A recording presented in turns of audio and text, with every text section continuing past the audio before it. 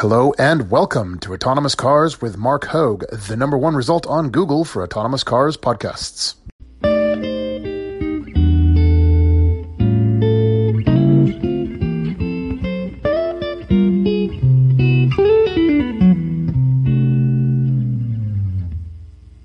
I'm Mark Hogue, a California licensed attorney, a 2X startup founder, a UCLA Bruin with a background in engineering and an economics degree, and twice a week we'll be discussing the products, tech, law, policy, and societal impacts of autonomous cars as they bring about the greatest step change in humanity since the Industrial Revolution. Today, Friday, the 22nd of March, 2019, episode 91. Another very special episode today because I am pleased to introduce to you Blair LaCourte. He's the president of AI, where they're doing some pretty amazing things, effectively trying to bring human visual cortex type decision-making to autonomous vehicles. But obviously it is Friday, so before we dive into this incredible 30-minute discussion with Blair, it's important that we, first of all, do Friday Poll Day. Yay, I think this is like the second or third time this entire season that I've actually remembered to do it. In fact, just to make sure I didn't forget, I started the poll yesterday, Thursday. But anyway, it's a question I've been wondering for quite some time. And so I wanted to throw it out there to all of you. And basically, I've phrased it like this. Do you think that the burgeoning autonomous vehicle revolution could make cities like Detroit and Pittsburgh the next Silicon Valley type mega hubs in the coming decades? So your answer choices are absolutely, maybe, but on a smaller scale, not really, or not a chance. So, I don't know. To me, it's just kind of a curious thing worth thinking about. So do head on over to Autonomous Hogue on Twitter. Cast your vote. Of course, this Friday poll day will, as always, be up until Tuesday morning when our next episode goes live. So then, enough about that. I do want to get into the interview right away. Just a quick friendly reminder, obviously, if you're enjoying this show, do leave it 5 stars and a review on Apple iTunes. Don't forget to follow me on all social media at Autonomous Hogue. It's Twitter, Facebook, Instagram. I think that's all of them. And if you didn't get a chance yet to watch my 1-year anniversary video review, it's a full 18, almost 19 minutes long on Tesla's Model 3 with enhanced autopilot. It's pretty fun. It's pretty ridiculous. Do check it out. It's on YouTube. Just search for Autonomous Hogue and you'll find it. I'm thankful to all of those who've already subscribed to the channel. Please, those of you who haven't, do subscribe, because as soon as I get to 100 subscribers, I can finally get my dedicated custom YouTube URL. Well, enough about that. Let's dive in and talk about Blair LaCourte, because he's got an absolutely fascinating background. He's served as global president of PRG, which is the world's largest live event technology and services company. He was the CEO of ExoJet, one of the fastest growing aviation companies in history, and they're the largest private charter company in North America. He's also been the operating partner at TPG, a premier private equity firm with over $91 billion in global investments, and he's held numerous executive and general management positions in private and public technology companies, including the likes of VerticalNet, Savvy Technologies, Autodesk, and Sun Microsystems. He graduated summa cum laude from the University of Maine and holds an MBA from Dartmouth's Tuck School of Business, where he later served as an executive fellow at the Center for Digital Strategies. This is all very good and impressive, certainly, but what really struck me was that, he's an astronaut. So a funny thing happened. So as we were getting acquainted before the actual discussion kicked off and got underway, we were just kind of chatting a bit to get to know one another. And in the same sort of way in which you might say, oh, by the way, I went swimming yesterday. Oh, by the way, I had steak for dinner. In the course of various things Blair was sharing with me was essentially, by the way, I'm an astronaut for Virgin Galactic and I'm going to space next month. No, seriously, it went past me so quickly that I didn't even have a chance to react, nor did I get a chance, unfortunately, to circle back. So Blair, if and when you and I get a chance to talk again, I would love to know more about that, because that's not just the sort of thing you can say, by the way, I'm going to space, and just sort of get away with it, and that's the end of it. No, we got to have a proper discussion about it, because that's pretty cool. And funny enough, it turns out that Blair and I are actually practically neighbors here in Marin County. Go figure, small world. Anyway, let's dive in, get comfortable. The next 30 minutes with Blair LaCourte, the president of AI, begins now. This episode is brought to you by Shopify. Forget the frustration of picking commerce platforms when you switch your business to Shopify, the global commerce platform that supercharges your selling wherever you sell. With Shopify, you'll harness the same intuitive features, trusted apps, and powerful analytics used by the world's leading brands. Sign up today for your $1 per month trial period at shopify.com/tech, all lowercase. That's shopify.com/tech. 3, 2, 1, and we're live-ish. So Blair, thanks so much for joining me. It's great to have you with us on behalf of AI.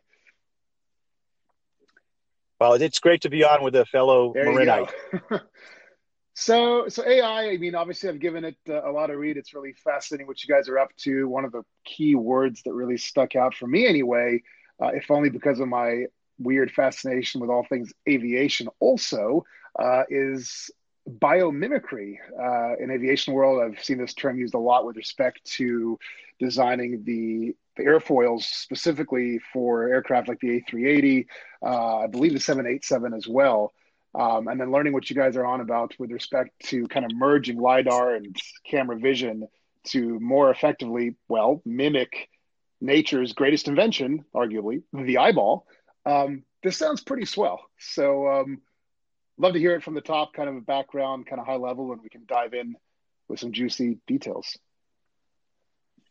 Sure. I as well was actually drawn to the company because of the approach. I mean, I think that the great thing about Silicon Valley is that you're able to actually solve, or at least try to solve, the same problem from a lot of different angles.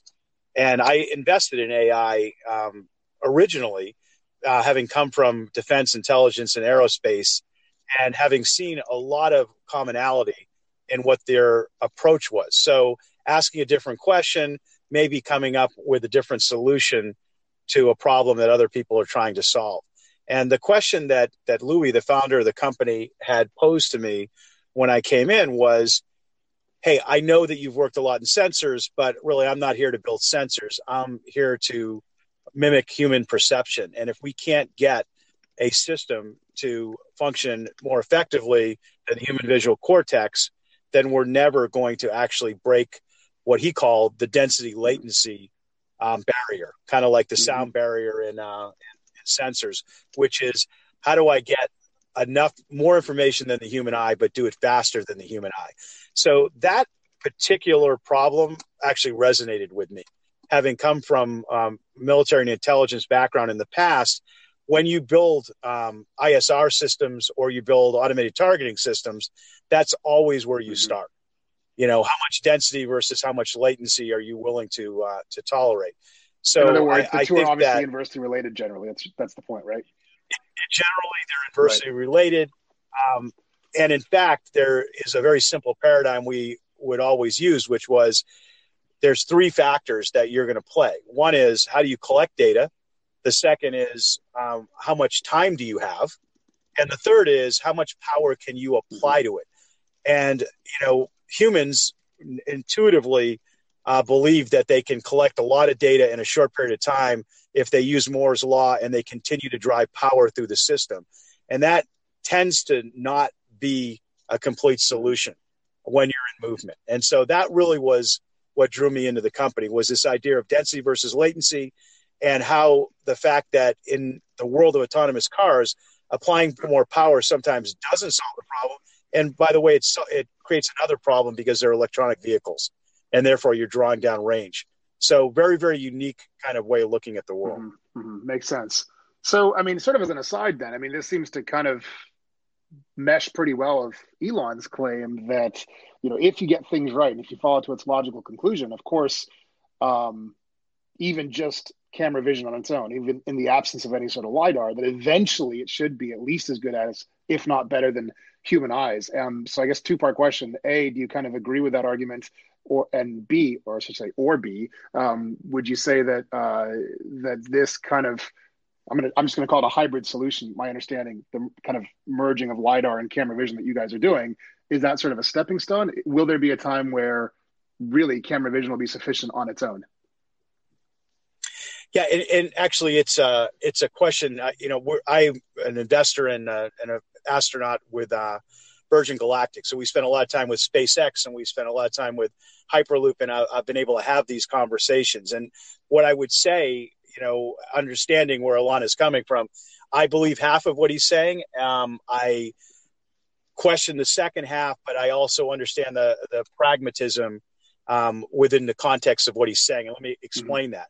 I do believe that always searching for the next best expensive methodology in some ways is counterproductive to taking a simple technology, well-known, and improving it, and using Moore's law to do that. That I believe in. And, computer vision has come a long way. Computer vision is trying to solve the three-dimensional problem through mathematical formula, right? Not trying to solve it through a technology. They're trying to layer mathematical formula. Where I don't actually agree with him is that I don't think that there's a battle between computer vision and LiDAR. When you add them together, there's an exponential increase in information quality and density. And so if your issue is that LiDAR out of the box is too expensive, that doesn't take away the argument that if you merge 2D and 3D, that biomimics the way humans do it, and that the way to bring down the cost is to do it intelligently. The reason I say there's a pragmatic context to what Elon would say is that, look, he's in the business of building cars, and you can only add so much cost to an individual user's car, right? Before it becomes untenable, the average car is used 4 to 6% of the time.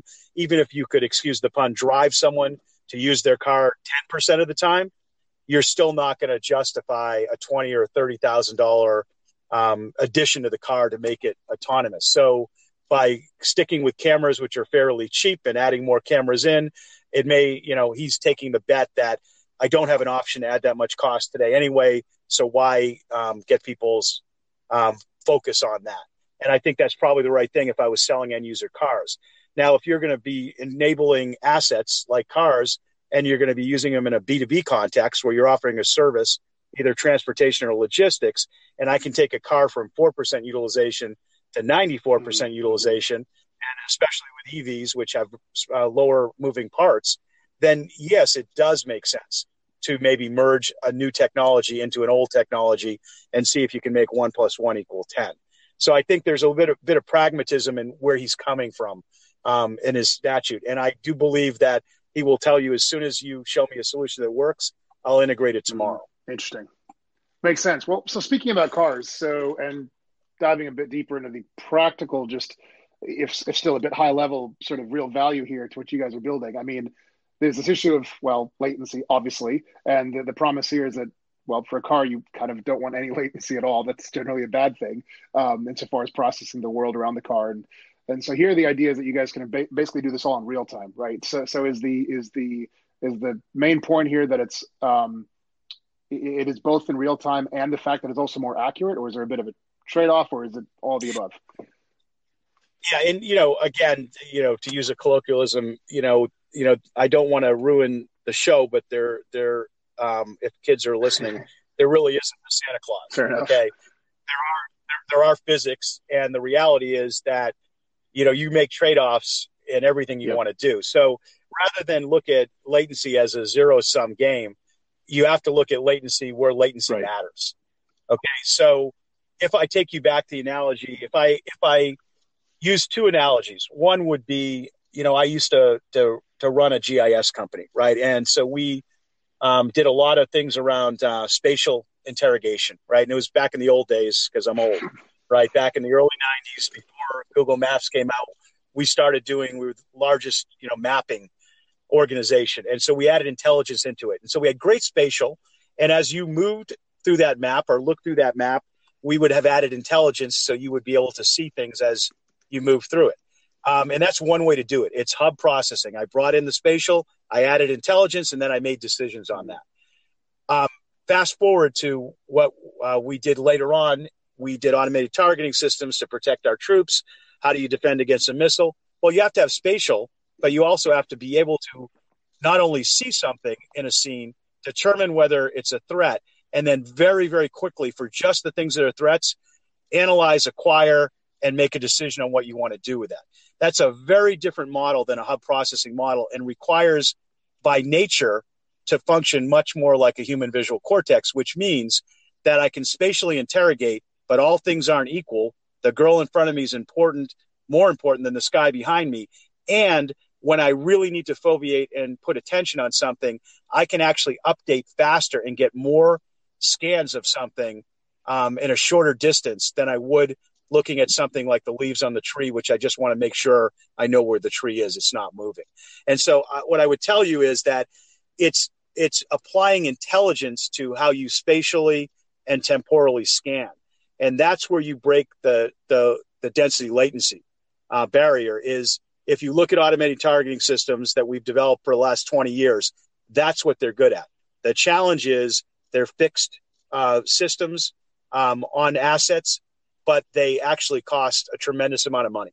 And so one of our challenges was to stand on the shoulder of giants, take the learnings from both GIS and from automated targeting systems and try to apply them to autonomous driving. I see. No, that makes sense.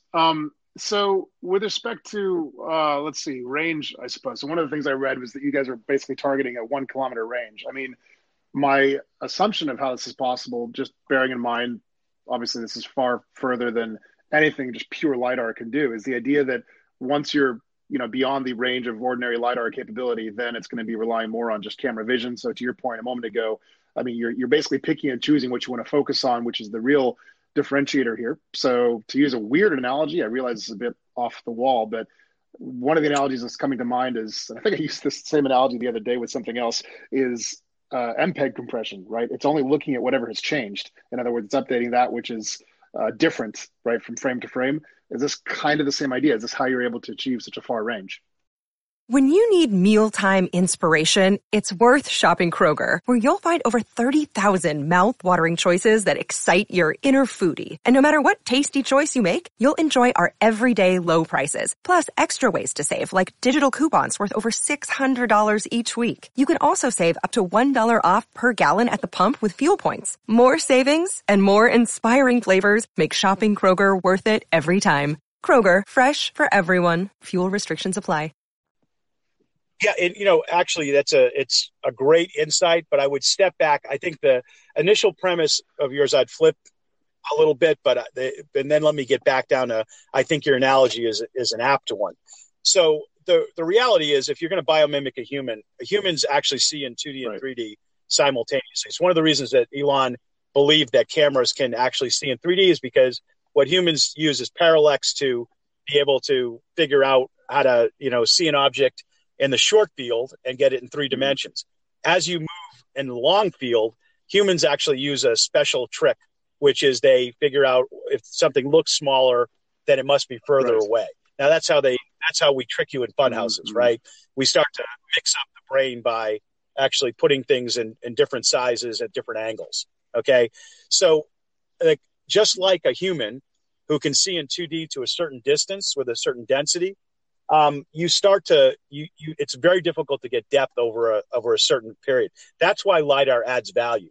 A camera is much better at contrast in daylight. It's much better at, seeing things and classifying things, but it has more difficulty in certain situations when it's dark and when it has distance. So what we say is that, look, if you could take a pixel of a camera, which is a passive sensor, it sends out a signal and it brings back a reflection of that signal. And you could put it with a LiDAR system, a laser voxel, you call it a dynamic VCSEL, you'd be able to, at any point in that scene, see 2D and 3D. Now, that by itself is a positive. You're getting both types of 2D and 3D at the same point. But the problem is that when you actually sense out to something like a certain range, you're actually hitting every pixel and every voxel at the same power. And so you're spreading it out over the whole scene. So you can do that, but you will then be limited in your LiDAR system to a certain range. Whether you use a flash LiDAR or a raster LiDAR or a spinning LiDAR, every single point of that scene. So the distance that you're able to see is actually a function of how much power you have and how much receive bandwidth that you have. So it is very passive. What we did is we biomimicked the human visual cortex. So first, the human visual cortex can, if it wants to, see in 2D and 3D at any point. The second thing a human visual cortex can do is it doesn't necessarily have to do it at every point in the scene. So if I decide that in front of me, I want to see further, and on the sides, I want to pull back the power, and in my periphery vision, either update less often or see at a smaller distance, I'm able to intelligently collect data. Here's where your analogy comes in. If I give you that opportunity to set a pattern that isn't fixed pattern like every other LiDAR and camera in the world, you're able to start with a basic search pattern. At a moment in time, and they're developing this in cameras, and we've developed it in LiDAR, you will have cues on when you may decide that something's more important than another. The basic human instinct is when I see something move and I see that it's large, I will actually foveate on it. Mm-hmm. And that's where you come back into this. You look for event-driven changes. So do you see a blob that's moving? Do you see a new object that's entered the scene? But all of it is still wrapped up in intelligence. And the only way you get intelligence is to have situational awareness. And the only way to act on intelligence is to have a system that's not passive. So today, all of the systems on cars, the cameras are passive and the LiDAR systems are passive, which means they only search. So every LiDAR system you see in the world is like a 1950 robot. It either goes back and forth with a red beam or many red beams, or it spins around with beams, or it flashes out with beams, which means that at every moment in time, it's pinging the environment at the same density and the same power, whether I'm on a highway or in a city, whether there's a girl in the road, whether it's raining. So we have optimized around what we'll call a search paradigm, that we will get as much data as we can in search. We will bring it to the trunk, and then the computer will decide in that search algorithm whether to have another system take an action. Our paradigm, much like automated targeting systems, is you need to be able to intelligently search. So to the point that you use extra power once you found something to what we'll call acquire an object and decide whether it matters or doesn't matter. Acquire it and classify it. And then you're going to decide in the back of the car whether you're just going to track it, whether you're going to act on it, hit the brakes, or whether you're going to keep interrogating it to get more information. And so when you take those two paradigms together, humans intelligently search their environment, and they can search, acquire, and act or track in a single frame. That's why a human can drive at 80 miles an hour today, and an autonomous car can drive at 25 miles an hour. That's where we're having the problem. Right, got it. So, okay, so the difference is between having sort of a uniform sort of radial blanket of typical LiDAR today, which is passive, versus the ability to focus. So I get that, but just sort of as an aside, and man, I feel like I could like spiral off in all sorts of tangential questions. This is pretty fascinating discussion. But to be super clear, I mean, if you look at standard LiDAR today, right, isn't it the case that the issue is it has to be power limited, right? So even if a standard passive LiDAR today, say a 905 nanometer, were focused, a very narrow field of view, you still wouldn't be able to go further than a rather limited range, right? Because the power output to do so would fry everything, especially retinas, right? So, right. Look, so you're a very educated user. What I would say up front is that, and just as a premise, look, I don't think that I think that there's multiple types of cameras, whether it's a thermal camera or a low light CMOS camera,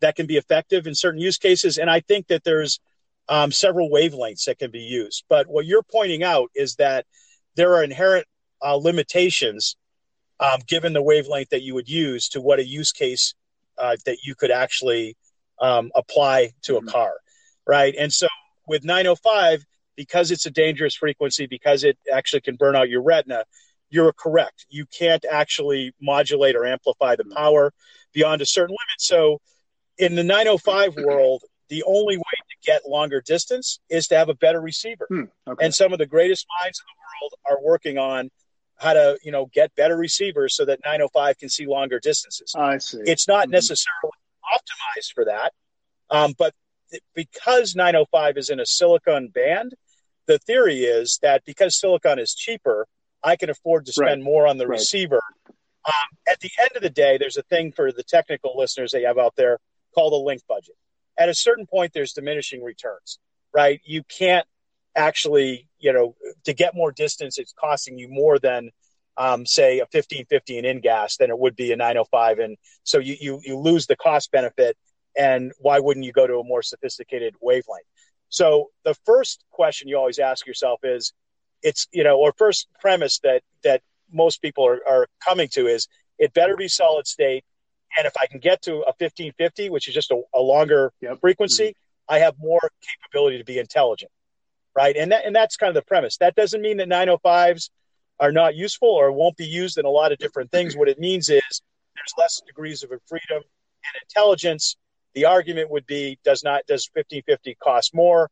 In our world, coming from where we came from, we don't believe it does. And that's part of our selling premise, is that we can give you, more intelligence and it won't cost you more. Plus, we can hit those peak performance things.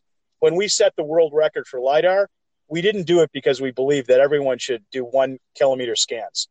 We did it to show that if you decided on the front of your car you wanted a 1 kilometer scan, on the sides you wanted less, I can optimize the front scanner to give you more distance. When we went to set the world record in speed to 100 hertz, we didn't do it because I think you should scan at 100 hertz in every situation. Right. The point was, if you saw an object that was close to you and you needed to classify it quickly, at 230 meters at 10% reflectivity, the reason that most car makers are asking for that kind of distance is because when you're functioning at 100 millihertz temporally, the speed you scan, that you need at least a couple of scans, and the car's moving 20 feet between scans, so you need to see it further out. If I can scan at 100 hertz, even if I saw the poor woman on the bicycle that the Uber driver hit, I would have been able to scan her 5-7 times. There's no way I would have missed it. It would not be a false positive because I would have been able to scan faster. So the point being, you should have the capability to decide whether you want more distance, you want more speed, or you want more density. I want to hit it more times. The point is you guys can dynamically pick which one of those three. It's like pick 2 out of the 3, right? That's exactly right. And by the way, if you can do it quickly, you're really not picking 2 out of 3. You're picking at 2 out of 3 for one frame. Good point. Yeah. And then you can revert back to it at the end. So I would say that, for the technical guys and girls out there, look, this is not a new concept.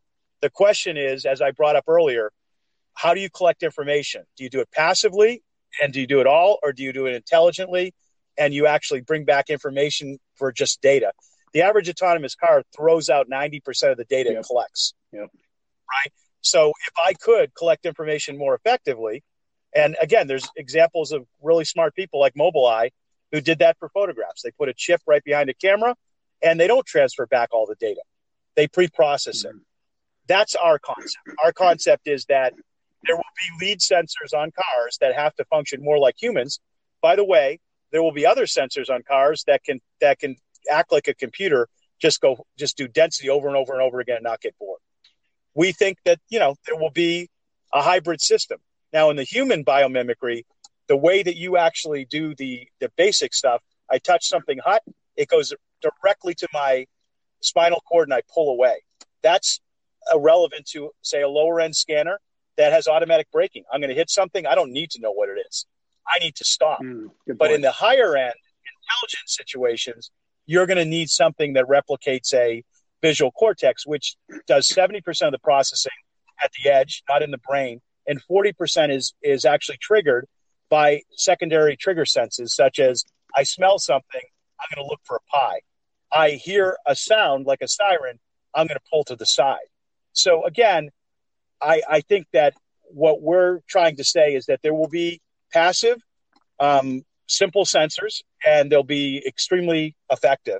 There will also be sensors that biomimic, and that we believe we can bring the cost of those down below what people had ever expected, because we're using human intelligence perception to do that. Got it. Well, so how about this? In the, if only to honor the 30-minute time frame I promised you, we've got about 5 or 6 minutes to go, I suppose. I had 3 kind of unrelated questions I wanted to bounce off you real quick. You actually almost segued into one of them already. The Uber crash last year right? My understanding, and it's been brought to my attention, I might be a bit off on this, was not so much that she and her bicycle were not detected, but rather that they were perhaps miscategorized as, for example, a plastic bag blowing in the wind. My question, whether or not that's even true, my question here is this notion of what's obviously better visualization capability, is that necessarily, I guess, coinciding with also improved comprehension? In other words, would this necessarily have also, at least presumably, helped avoid that sort of collision? Will it necessarily be better at distinguishing as between, say, a person or a plastic bag in the wind? Right. Well, look, there's a couple different ways to look at it. And rather than get into the specifics, because, we could abstract it to a higher level, which is you search, you acquire targets, and you make a decision on what to do with the target that you found, right?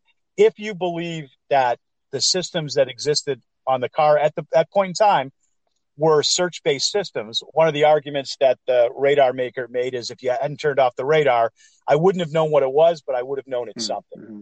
Very simple, right? It's a binary. Yeah. There's something there or there's not something there. So, yes, the radar system was disconnected because it wasn't part of the system that they were testing. Now, the secondary, when you say, did it think it was a plastic bag or did it think it was a bike? I would abstract that from search to acquisition. Did it know what it was? Right. And so what most of the people believe after, reading the high-level reports is, look, it spun around and it said, I think I see something, but I'm not sure. Is it a false positive? And do I actually then make a decision to disengage, right? And it wanted to get more information is the theory, and it went back around. In an intelligence system like ours, it was dark, so the camera couldn't help, but we would have not waited 100 milliseconds to determine whether we had made a mistake. Mm-hmm. Because our LiDAR system is not on a fixed pattern, it would have probably hit the object another 50, 60, 70 times, and we would have said, we're right, it's nothing, or it's we're not right, and we should actually engage. That's the difference between, am I just searching, or do I have the capability, once I see something, to determine whether I can acquire that target? Again, much more like a system designed for an automated targeting system. Like we often say, look, if you look at cars, it's about motion planning. Where do I drive? The same automated targeting system could be used in security by say, I want to find things that are moving, right? The same thing can be used in mapping for localization. It's the same stuff. When you're software definable, which is what our hardware is, we optimize for whether it's motion planning or it's motion detection or it's motion localization. But we do it by having the software go through that sequence of I'm searching, I'm also acquiring, I'm sending decisions back to the thing that really runs the car. These cars are run by very sophisticated path planning systems and perception systems. Our systems just bring information. At the end of the day, someone's got to make a decision on what you want to do with that information. Got it. That makes sense.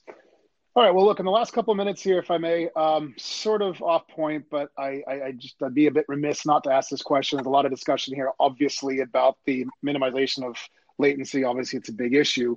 There's a lot of question, a lot of discussion folks have asked with respect to 5G. Is this just a bunch of marketing hyperbole, or is there going to be, is this more of a need to have or nice to have insofar as really an autonomous future? Look, you guys are doing everything on car, obviously. Right. Well, this is my personal opinion. And again, I qualified a couple of times. Look, at the end of the day, this is a system problem. And it ultimately is a mesh network problem because these will be tech-enabled assets that are moving and that if they could talk to each other or talk to infrastructure, the network will become smarter. I think in the short run, 5G isn't the issue.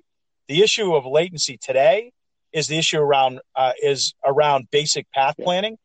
If you need to wait 100 milliseconds to actually make a decision, then by definition, you can't make decisions fast enough to go on highways heading towards each other, yeah, right?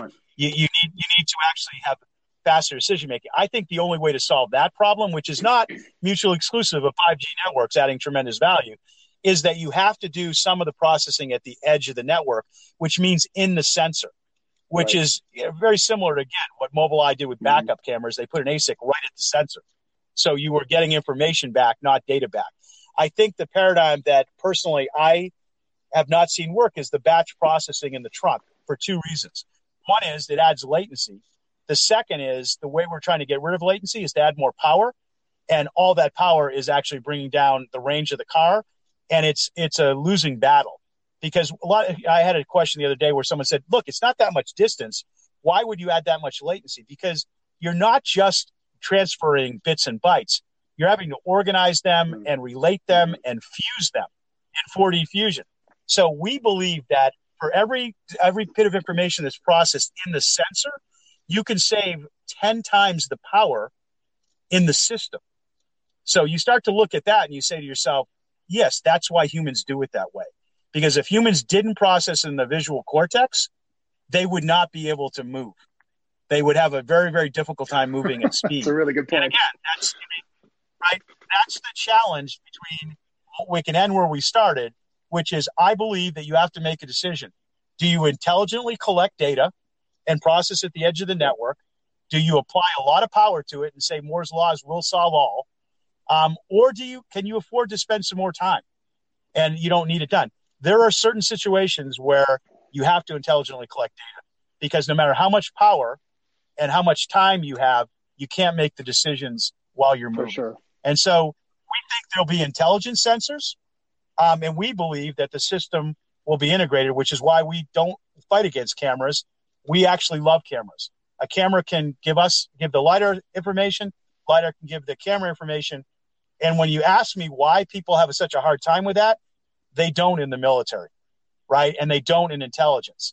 I think the reason that people have such a hard time saying I have to pick a winner between a camera and a LiDAR system is because a lot of people grew up with thinking about or have a PhD in a subject that they want to optimize.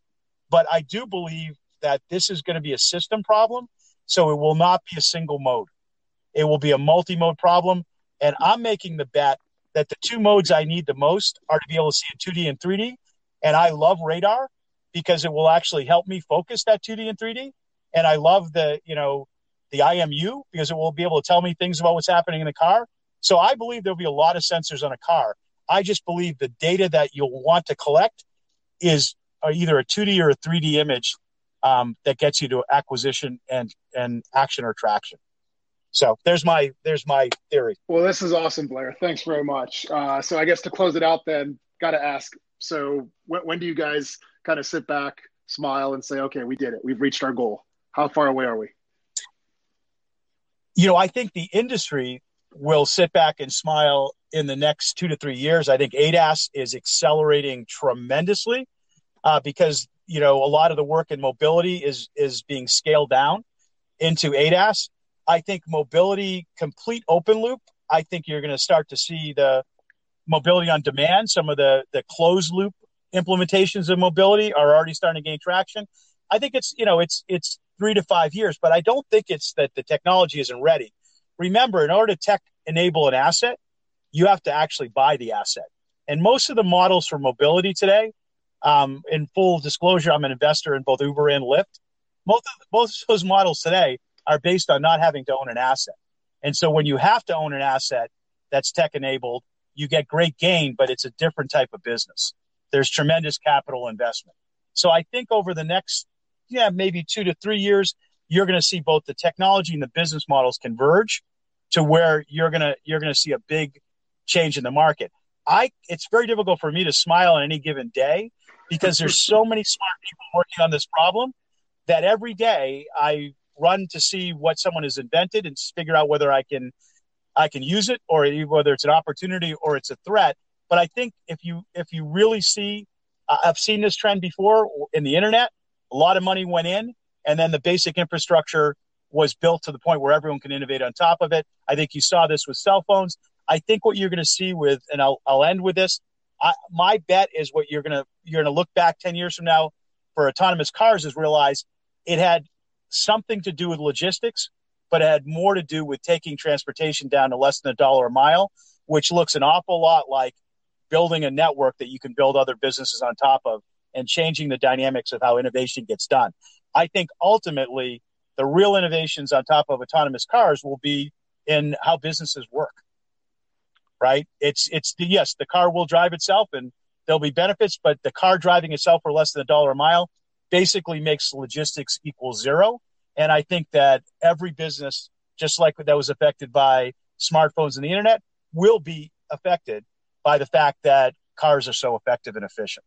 So we'll come back 10 years from now and we'll take a look back. Well, sounds good, Blair. Well, look, thank you very much. This has been fantastic. It's really exciting what you guys are up to, and wish you all the best and hope to talk again soon. Thanks very much. All right. Well, thank you.